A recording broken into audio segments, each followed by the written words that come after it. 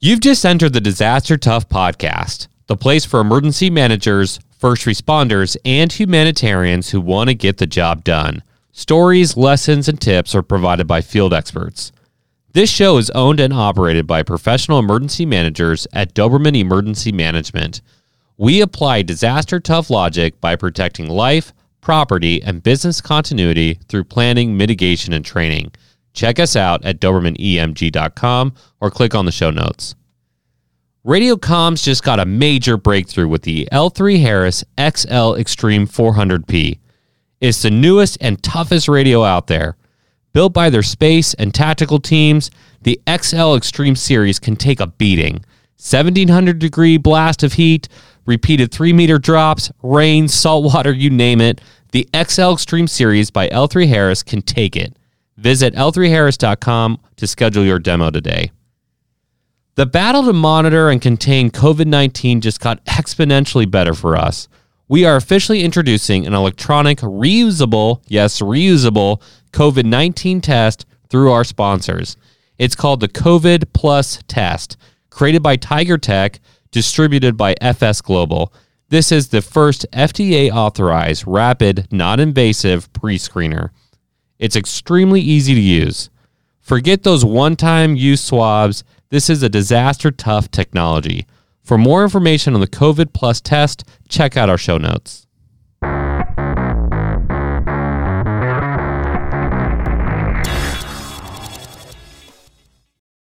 Welcome back to the show, everybody. It's your host, John Scardina. I am so excited for this episode. We've had a couple other people from Hagerty on here before. Former FEMA Administrator Brock Long was on here. We had Jessica Nalepa on the show before. Jessica reached out to me and said, hey, you got to have Kyle on the show. Kyle is the director of preparedness programs there at Hagerty. Obviously, we're a fan. We've worked with them in the past. We've talked about that on the show. And we're happy to have a representative back on because Hagerty has this great capability of touching a lot of different areas, especially different projects. And so I believe Kyle's been with them since like 2013, maybe. He can probably correct me about it in a second, but he's been there for a while. He's been working on different projects with them. And so we can talk really in-depthly about preparedness and its role in emergency management. Kyle, welcome to the show. Hey, thanks a lot, John. Happy to be here. And 2009. So 2009. Really okay, wow. An additional 4 years. Been with Hagerty for quite a while. Perspective, working on Hagerty. And you have additional feather in your cap. Something I really like is you're from Missouri. Am I correct there?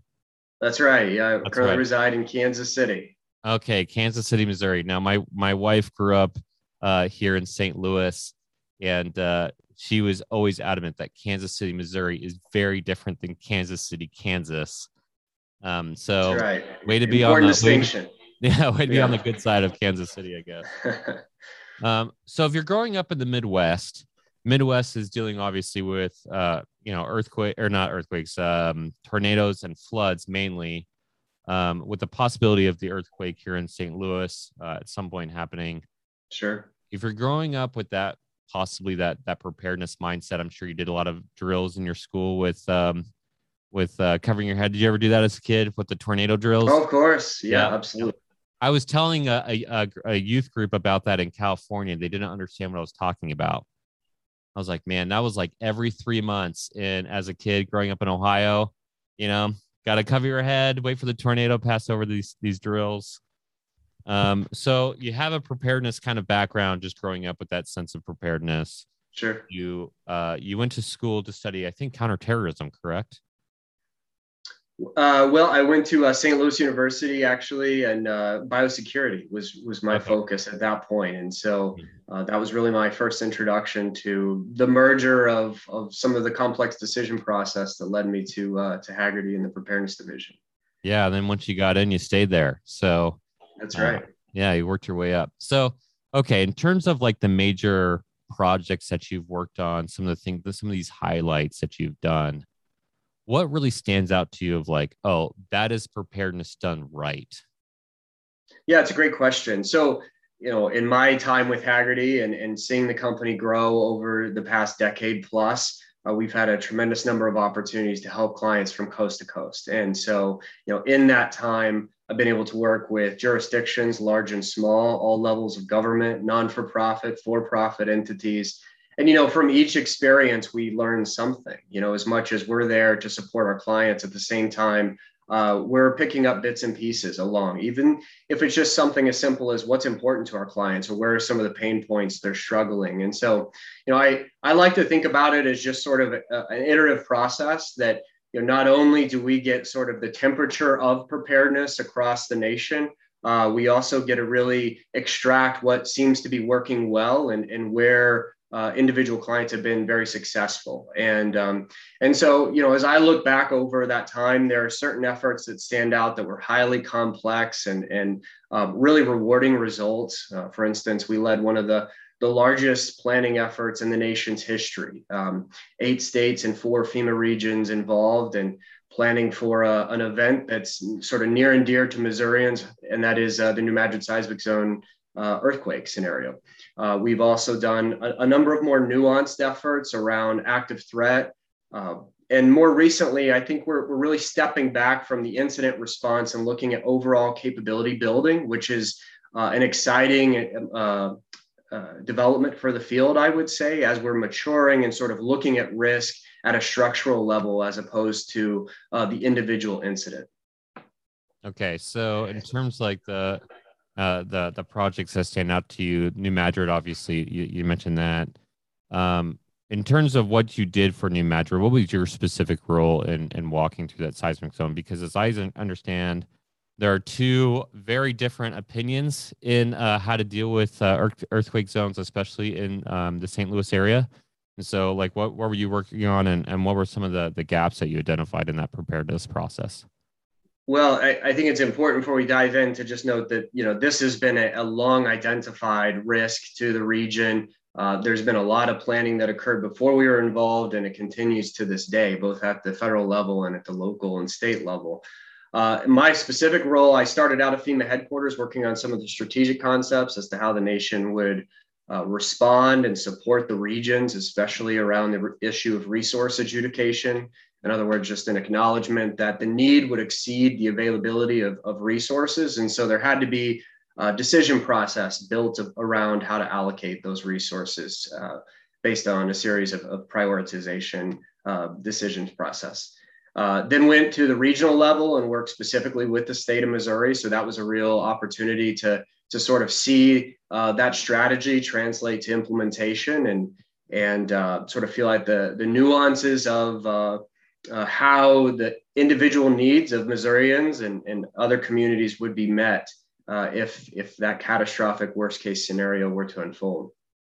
Okay, so you're going to be start talking about FEMA language versus what I've been kind of addressing on the show here a little bit is FEMA's 5 areas of preparedness. One of them covers response, and really what you're talking about is a response scenario and preparing for that response. But really, once you get into response, you're outside of preparedness, right? And so, what are your thoughts then? If you're looking at the 5 FEMA areas of preparedness, which again, they say response is one of those areas, at one point you have to start acting.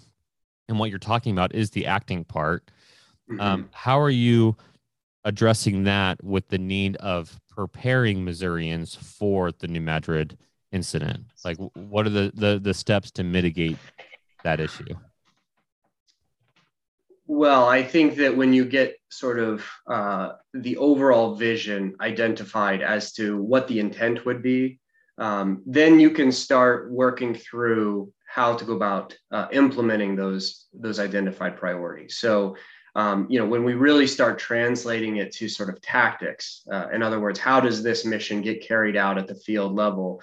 What we're talking about is capability building. So the preparedness mission is really about defining that mission as specific as possible and testing and validating that capability exists. And ultimately, when you test something, typically a component of it will fail or break, or it could be improved otherwise. And so what you're trying to do is sort of just identify how to make that capability more robust over time. And that's really where preparedness has a lot of value to communities, is because especially for these high consequence, low probability events where, we may never see in an entire career the actual event unfold. We don't get much practice. We have to be ready to go when it does occur. And that's the value of preparedness, is identifying what those capabilities are and incrementally working at building that capability over time. In just a contrast to sort of the FEMA process versus that approach at the local level. And this is agnostic of Missouri or any other jurisdiction, but I think the fundamental task that we have is to scale it right for the stakeholders and resources that are available in that community. And many times, we're working with organizations who are balancing emergency management duties with many other competing priorities. In some cases, the emergency manager is a volunteer. And so, you really have to take these systems, processes, frameworks that have been developed and make them work for sort of the practical matter at the field level. Yeah, you hit on a lot of points that I ring well with me. In fact, Brock Long I talked about on the show, you fail if you fail logistics. Similarly, Tim Britt from the National Strike Team, National Incident Management Team, RED now, technically, he was on the show and he said something similar. If you fail at tactics, which is directly to your point. There are nuances for every community, but really, to your credit, when you go into different jurisdictions, there are things that resonate in every single community. You have systems in place, you have policy that to be aware of, you have to understand the capabilities and gaps. And that definitely rings true with what I've seen in my experience going around the country as well, responding to disasters, is, okay, we have to deal with the cultural impacts. We have to deal with localized views of what emergency management is. But the other thing is we have to deal with, and man, great call out, was that the local guy is often a volunteer. Or it's a multiple hat wearing scenario where it's, hey, you're the sheriff all the time, but in a large scale disaster, all of a sudden now you're the emergency manager. And you walk in there and he's like, hey, I'm the county emergency manager. Great. What's your hazard mitigation plan? What's a hazard mitigation plan? And that's no discredit to the sheriff. He just has a million other things on his plate. And so now I think that's great. You're preparing to understand the capabilities. You're understanding those nuances and how they interplay against the things that happen in every single disaster, every single event that we're trying to reduce. But at the end of the day, we have to do something, right? Emergency managers, it's always better to do something than nothing in a disaster, especially in preparedness. And we just left National Preparedness Month, right? That just closed out. And so this is like a great follow-up to that. What is your, then, if we're thinking of this perspective here, now, just for like the user's sake and even your sake, the way that Disaster Tough podcast looked at Preparedness Month was, how do you prepare the emergency manager to deal with the threats of the future? In terms of National Preparedness Month during a pandemic, second year of the pandemic, people are exhausted, all that kind of stuff happening. What would be your kind of immediate after action of what you thought this year's Preparedness Month was like? And then as a follow-up to that AAR, what are the next steps emergency managers need to take, especially if they're wearing multiple hats? Mm-hmm. Yeah, great question and point. And just to build off of that, I really think COVID and the events of the past year and a half or so now have exacerbated the trend or the area we've identified here. And that is that already limited resources and expertise in the field, especially at the local and state level, they've been exhausted. There is attrition, there's fatigue. And you can completely appreciate why that is. Many people have been fully engaged in response for that entire period, 12 plus hour days, many cases every day of the week. And so, that does have a long-term tail to it. Even if COVID were to resolve tomorrow, I think within the industry of emergency managers or within the practice of emergency managers, we're going to feel the effects for some time to come. I think it's also changed the underlying assumptions of the populations that we serve. And that is that COVID-19 has had a significant impact on communities from coast to coast. There were trends that were already in place, such as an aging population. The recent census showed that the population that's 55 and older grew 20 times of that 55 and younger. And so, our populations are aging. That's sort of a universal trend. But COVID has really highlighted things like it's made substance abuse problems worse. Housing and homelessness has been exacerbated by some of the underlying conditions that have been complicated by COVID-19, non-pharmaceutical interventions, et cetera. Now, more recently, we're seeing exacerbated supply chain issues, cost of living increases. All of these things are changing the underlying population that we're supporting and evolving sort of the profession, the way it looks. There are sort of things that are occurring that we can take pride in, or I think look at sort of shining light amidst the chaos, if you will. For instance, the National Preparedness Survey came out this year, showed a 6% increase in preparedness. And so I think some of that is individuals recognizing that conditions are a little unstable, that some of the assumptions I had from my friends, family, colleagues, they may not always be true. And so I need to take a second look at getting prepared and ready for uncertainty. So I do think that there are, from a preparedness perspective, some sort of glimmers of hope in all of this, is that it has sort of elevated that idea of personal preparedness to the forefront of discussion. But we've got a long way to go. And, I think the most recent statistic I saw is only 4 in 10 Americans have $1,000 in savings. And so this idea of socioeconomic resilience is absolutely vital as we look at, again, the impact of COVID and what has changed from, let's say, 2 years ago to now. In terms of some of those immediate learnings, they're extensive. I think that one of the biggest trends we see right now currently with our clients nationwide is a goal to institutionalize what has just occurred. In other words, we've spent years, in some cases, 15 plus years building capability, and COVID-19 and all of the co-response that occurred with it. So we're talking about floods, fires, hurricanes, basically nationwide. And it's been a very intense season since 2017, really. So all of that packaged together has allowed us to test the system from one side to the other. And there's a lot we can talk about in terms of what's sort of bubbling to the top. But I think, the macro trend right now is, even though we're still in response, there is this desire to try to take a snapshot of, hey, what has happened? What have we learned? What can we build upon and institutionalize as to continue to build capability in the future? Yeah, I mean, again, you're talking about mic drop moments here of good, bad, and ugly, right? The good is that the outcome of COVID-19 in terms of the emergency management perspective and understanding how culture plays in the mindset. I'm talking about the U.S. mindset, really, of preparedness. You have to have something unfortunately happen for people to kind of wake up. That's been true of so many incidents in the last 100 years. I think that's really well documented in American Disaster, that book. But what we're talking about is building, again, this whole idea of disaster tough communities that say, hey, I just went through a year and a half, 2 years of COVID. I don't want to have to deal with that. Or I'm in COVID and there was a 5-day power outage and we have a supply chain issue. And oh my gosh, I don't have like really basic things. I also think that, Brock Long, you're definitely a student of Brock Long, or a cohort with Brock Long, because he talks a lot about financial resiliency and the ability to bounce back economically.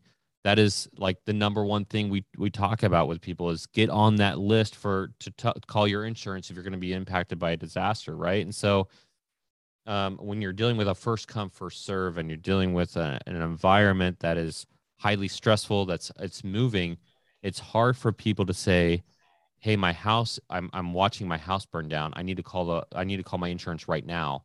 They want to watch the house burn for a few days and process. But we got to get people to start thinking, hey, what's your next step? How do you use emergency preparedness to make your life easier and not doomsday preppy? and I'm very against doomsday preppy, but I'm all about making your life easier, and preparedness and done right allows that to happen. So great call out on that perspective. In terms of like capabilities, a lot of lessons learned. You said we had a long way to go. I totally agree. How do you raise the level of preparedness in this country in general? One way that we've been trying to attack it is say, hey, let's look inward here for a second and say, are we doing the best we can do to position ourselves to be that person in the room that says, hey, you should pay attention to what I'm saying, versus just like trying to blast the community all the time with like, hey, buy your go bag, get better savings, get the right insurance. And so like our messaging might need to be updated there a little bit. But that's kind of my perspective in terms of your 14 years of working in preparedness, or let's see, 12 years working in preparedness. I had to do the quick math there for a second. Like what is that looking like for you in terms of, hey, how can we be better as a community in preparing other people? Sure. And just to clarify, John, before I started with consulting, I did have a series of roles at the local level. Oh, So it's good. All provided right, me great. a lot of perspective that I've taken to this current position, to really understand the nuances of implementation and the limitations of resources. So I'm a huge advocate of that because of that experience early in my career. I think that what I would say is sort of a fundamental understanding coming out of COVID is that our focus as emergency managers needs to be more on resilient structures instead of functions. And what I mean by that is that COVID is a non-linear disaster. And it has really highlighted, I think, the nuance of the coming era, which is that we're dealing with a period of time where there are going to be compounding crises. There is the physical environment, which we can talk about trends and climate adaptation and sort of all that funnels into that physical environment. There is the technology and human environment, which is becoming more complex, interconnected. And I think a number of real world events that have occurred in the past 12 months have shown how vulnerable it is. And you sort of take those two components together and overlay them with the demographics, which we touched on earlier. And what we see is that we really need to begin to think of emergency management and institutionalize emergency management across functions. So, we're not looking at this anymore as sort of isolated response to a single incident, but rather, the entire apparatus of a corporation or of government is incorporating these concepts and looking at resilience, redundancy, et cetera. I think this idea of sort of focusing on preparedness, response, recovery, and mitigation, it's much more cyclical, and you may stack many incidents on top of each other that have competing timelines and different demands for resources. And so I really think that what's happening and what's likely to happen as we continue to move forward is we just move more and more to this sort of holistic mindset where we're looking across the entire function of government and identifying ways in which they're contributing to resilience, community resilience.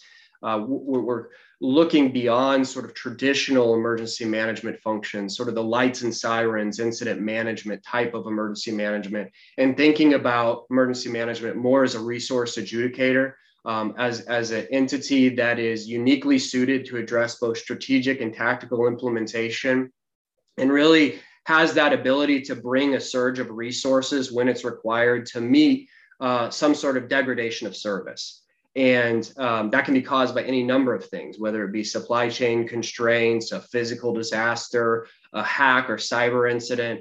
I just think we need to create a more dynamic and sort of structural approach to preparedness and to emergency management. Yeah, that's a great call out. And I like the idea of looking at structure versus systems and understanding that, they are different. And, my perspective, most disasters are not definitely linear. Social vulnerability. I said this at the NATO conference. As I mentioned on a previous episode, I had a huge opportunity to be able to talk to our military counterparts and talk about that portion where you don't really create new social vulnerability issues. You highlight and exacerbate the issues that are already there. And to the point of preparedness, of addressing those issues. There's a really great book for people to read called Social Vulnerability, and they looked at disasters happening all over the globe, and they did a ton of research, a ton of data to look at it. It's kind of dense, but it's like a really good resource of understanding how any issue that's highlighted in a disaster was already there. It was simmering either under the surface or on the surface, and it just exploded in the disaster. And so, like, if your finances, for example, we talked about finances, if they're not in order, you're not really aware of them before the disaster, and you don't have redundancy built in, then in a disaster, it's going to highlight that. If you have a lot of redundancy built in, and you have multiple streams of income, or you have great savings, you have good insurance, you understand those processes, then that will also be highlighted. You'll recover faster. So, that's a really great call out. And John, just to build off of that, I think the same is true, sort of looking at emergency management at a macro level, and that is a concept such as mutual aid. Well, it's built upon this assumption that there is liquidity in the system, that there are more resources at a national level or an interjurisdictional level than are required for the disaster response. But I think this current environment has shown both the constraints of public budgets, reducing the number of available resources, as well as competing demands across a number of jurisdictions simultaneously. It's created a gap, a breakdown of that assumption. And so as we look forward to what preparedness and emergency management becomes, it's going to become increasingly reliant on those resilient structures. Organizations, communities, first of all, taking responsibility for what's required to meet the needs of the population of their services, but also looking to non-traditional resources to meet those needs. And I think that concepts such as public-private partnerships or utilizing companies such as Hagerty or other public service firms to meet surge requirements are becoming the standard as opposed to the exception. Yeah, it's funny that the pushback that coming from a government perspective, you said you worked at a local level, which is awesome. Coming from a government perspective and now in the private sector myself, it's really funny the concept of consulting which is kind of like a dirty word in our company because we're emergency managers first, but inherently consulting or providing support or providing staffing or whatever, all those concepts are really pushed back against people with no experience, because they'll say like, well, if I need this budget, then I will just hire somebody. Well, hire somebody doesn't equal a team. I'm like, yeah, sure. You could do your EOP. It'll take you 3 years. You could do it with us for 6 months. And Hagerty's the exact same way. You guys are really big with staffing. You're able to bolster those requirements. And now there's a ton of funding to be able to do that. Anybody with experience knows that you bring in outside resources to be able to work on that. This is not a pitch for Hagerty because I'm not with Hagerty, but noting Hagerty is very strong with New York and California, and that's part of the reason why they're so capable is because they're able to bring in additional staffing resources and to be able to help out. And it's the same thing whether we're helping out with a training exercise or we're dealing with that on our side of the house as well. It's I think as the emergency managers around the country are listening to this podcast, be aware that one, the money's already there, and you could probably speak to that. And two, have a value added by a team coming in and not just an individual that you hope can get it done and before something hits, right? So in terms of what I just asked there, can you provide some resources, some either grants or funding that's available for emergency managers to access that kind of that kind of help? Well, we have experts that, whether it be ARPA, ERAP, there are a number of different programs out from FEMA right now, more traditional funding streams such as PA and IA. All of those can be leveraged in different ways to bring in external support, whether it be a consultancy or other provider. What I would just really focus on is what we discussed earlier is if there is hesitation to go down that road, just really looking at our earlier conversation about questioning some of the assumptions that we've had historically and looking at the limitations of available resources using those historical assumptions.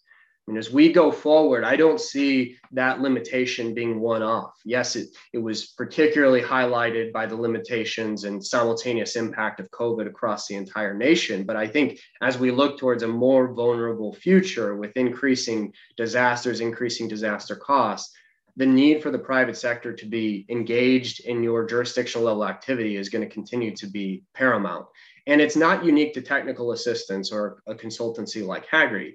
When you look at COVID-19, medical supplies, vaccine, surge support to operate vaccine sites, all of these were private entities in large part, supplemented or supported government services. And so there really is a significant need for and footprint of private sector resources in that broader response. And I think, again, as your traditional assumptions on mutual aid are called into question, this is sort of an alternative strategy to make sure that those services are provided to the community and the needs are met.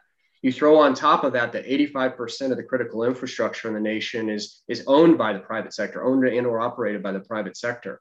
There's really no alternative to having a very robust engagement process and thinking through how those partners are going to be engaged in the overall response. And that's best done pre-incident. That's really where you're able to avoid and navigate, some of the challenges that potentially have dissuaded the use of contractors in the past.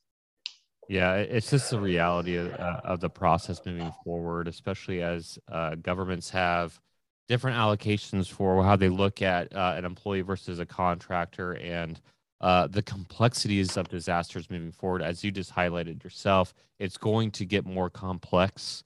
When dominoes start falling, there's a long-term process that you have to look at that, and emergency managers are best suited to understand, those cascading impacts. And to your point about critical infrastructure, for sure, critical infrastructure. We are a capitalist society. I love the fact that we're a capitalist society for sure.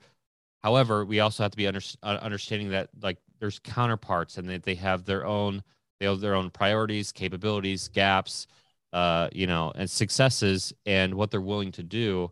As a government guy, and as a lot of government people listen to the show, you can't always use the Stafford Act, or you can't always use I'm the big dog coming in here. You have to understand how to work with them, and working on relationships, working on building that pre-disaster, again, taking that preparedness perspective of interoperability. Who are the stakeholders? Letting them come to the table. So much better to say, hey, Kyle, how are you doing? I could really use your help, versus, hey, who are you? Right? What do you provide? I don't have time. I'm in a response. So I think you're highlighting really good things here.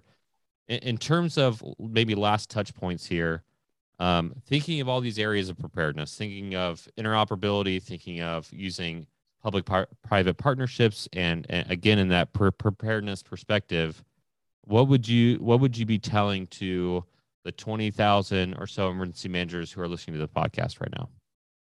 Well, I think that a question we're getting a lot right now is sort of, how do I get back to programs? Everyone is still very much engaged in response and has been for months in many cases, but there is this sense or feeling that we can start to think about what's next in a post-COVID, or when COVID isn't all-consuming in terms of resources. And so we are starting to see that, I would say, nationwide. And so in that, I think there's a real opportunity for sort of rediscovery, or incorporating what we've learned over the past year and a half, making sure that we don't lose those lessons learned, and actively incorporating them into where we go. In addition, I think that there's some very unique funding streams that present opportunities sort of point in time where we are today, to shape the built environment in particular. These are revolving around, investments in green infrastructure, climate adaptation, future infrastructure spending. We know we're making progress in these areas, but I think that what we want to continue to encourage is that emergency managers define a role in that conversation. We think they're very uniquely suited to positively contribute to how those funding streams are deployed into communities to have maximum effect and to reduce risk in the future. And so we've been working actively, for instance, in the mitigation arena around BRIC funding, HMGP, to try to make sure that we're translating sort of that historical preparedness work, understanding risk, capturing it in a THIRA, state preparedness report, tracking progression over time, that all of that information is fed into the decision process as this funding becomes available. So we believe that as we look forward, let's say into 22, that's an area where we really need to kind of be looking for opportunities to engage in those conversations at the state and local level. The other thing that I do want to mention is that sort of this bubbling trend is this idea of the use of technology in government services, period. And I think that what we've seen over the past 18 months or so is just sort of that trend accelerated exponentially. And that's also opened up a tremendous number of vulnerabilities as it relates to cybersecurity and disruption. We've seen a number of ransomware specific attacks. And so one of the interesting trends as we sort of look into 2022 and beyond is really carving out and better defining the role of emergency management in the context of cyber disruption. As it is right now, a study in 2019 showed that 2/3 of all ransomware attacks occurred within the state and local governments. This is a trend that's continuing. It's increasing in its frequency and its impact. A number of states have been impacted recently. This has had direct kinetic effects on their ability to provide essential services. And we've seen, massive compromise of data, SolarWinds being a very recent example that occurred during COVID. And so we feel like this topic of cyber disruption planning, incorporating that into your continuity of operations efforts is key. And it's easy to sort of link, this sort of emerging cyber disruption activity with the continuity of operations or business continuity activity that we've been validating or testing over the past 18 months, continue to do so in most environments, and some of the supply chain disruptions that are ongoing and presenting challenges on a number of fronts. So, we think that sort of relationship is key as governments start to think beyond COVID and about what comes next. One of my favorite moments was in Hurricane Harvey. Got an email from, I think it was NATO. It was from somebody at headquarters, forwarded on from NATO. Russia contacted us, said, "Hey, we have a bunch of satellite images over Houston. Do you want them?" And it was just like their way of telling us that they were aware. And a really funny situation. But yeah, cyber is definitely an issue. It's going to come up. It's going to come up, I have a feeling, later this month as well. Hint. But my one caveat is in emergency management, we have very, very limited use of technologies and what technology can provide, using artificial intelligence to tell us, hey, all these shapes equal damage versus drive-bys, for example, and speeding up that process. So there's a lot of different areas where technology can help. And I think that trend will continue, especially as those moving into emergency management have an expectation and a use of technology. So if you're in emergency management, you've been doing it for a while, and you're like, technology, now I have to shut down the whole thing. And now I don't think that's what you're saying. I think what you're saying is the use of technologies is exponential, and we also need to be aware of the pros and cons of technologies. I will say that, oh my gosh, there's so much that technology can help you out with your job, but be smart in how you're using that. And I think there also needs to be a situational awareness increase for emergency managers of don't open every email, check out different things, understand that you are being attacked, understand that people attack critical infrastructure. And now you have to work with private industry who may or may not want to share that they have been attacked, right? So there's a lot of vulnerabilities that opens up for sure. And I think that's a great way to talk about the next steps in emergency management, especially, forward facing, right? So a really good call out. I'm going to leave it to you, Kyle, for any final thoughts before I close it out on next steps. Anything else you'd like to tell the community? Well, no, I appreciate the opportunity to speak with you, and it's been a great conversation, and always happy to continue these dialogues offline. Anyone's feel free to reach out to me. You can do so via LinkedIn or on Haggerty Consulting's website. All my contact information is there. Perfect. Yeah, and we'll actually put that in the show notes as well, just to throw you a bone. But I actually enjoyed the conversation. I think it was really great. I think we covered a lot of different areas of preparedness, talking about the community, talking about the community of emergency managers and the community of civilian populations, public-private partnerships, critical infrastructure. We covered a lot of different areas here. If you got something out of this episode, which you should have, because we did cover so many different areas, we're going to do that shameless 5-star rating. You got to give us a 5-star rating and subscribe. You can reach out to Kyle directly. We'll put his information in our show notes. You can also, if you have a general question about preparedness, the field, whatever, make sure you can tag Hagerty for sure, but you can tag Kyle, tag our show. Ask the question on social media. Let the community of emergency managers answer those questions. You can also reach out to Doberman. A lot of people like to quietly reach out to Doberman through info@dobermanemg.com. We appreciate that. We'll be happy to forward on to Kyle for sure. But have the gravitas to ask the questions to the community, because a lot of us are thinking about this. If you're thinking about it, if you have questions, make sure you keep tuning into this podcast, because we're going to be talking about it in the future, and we'll see you next week.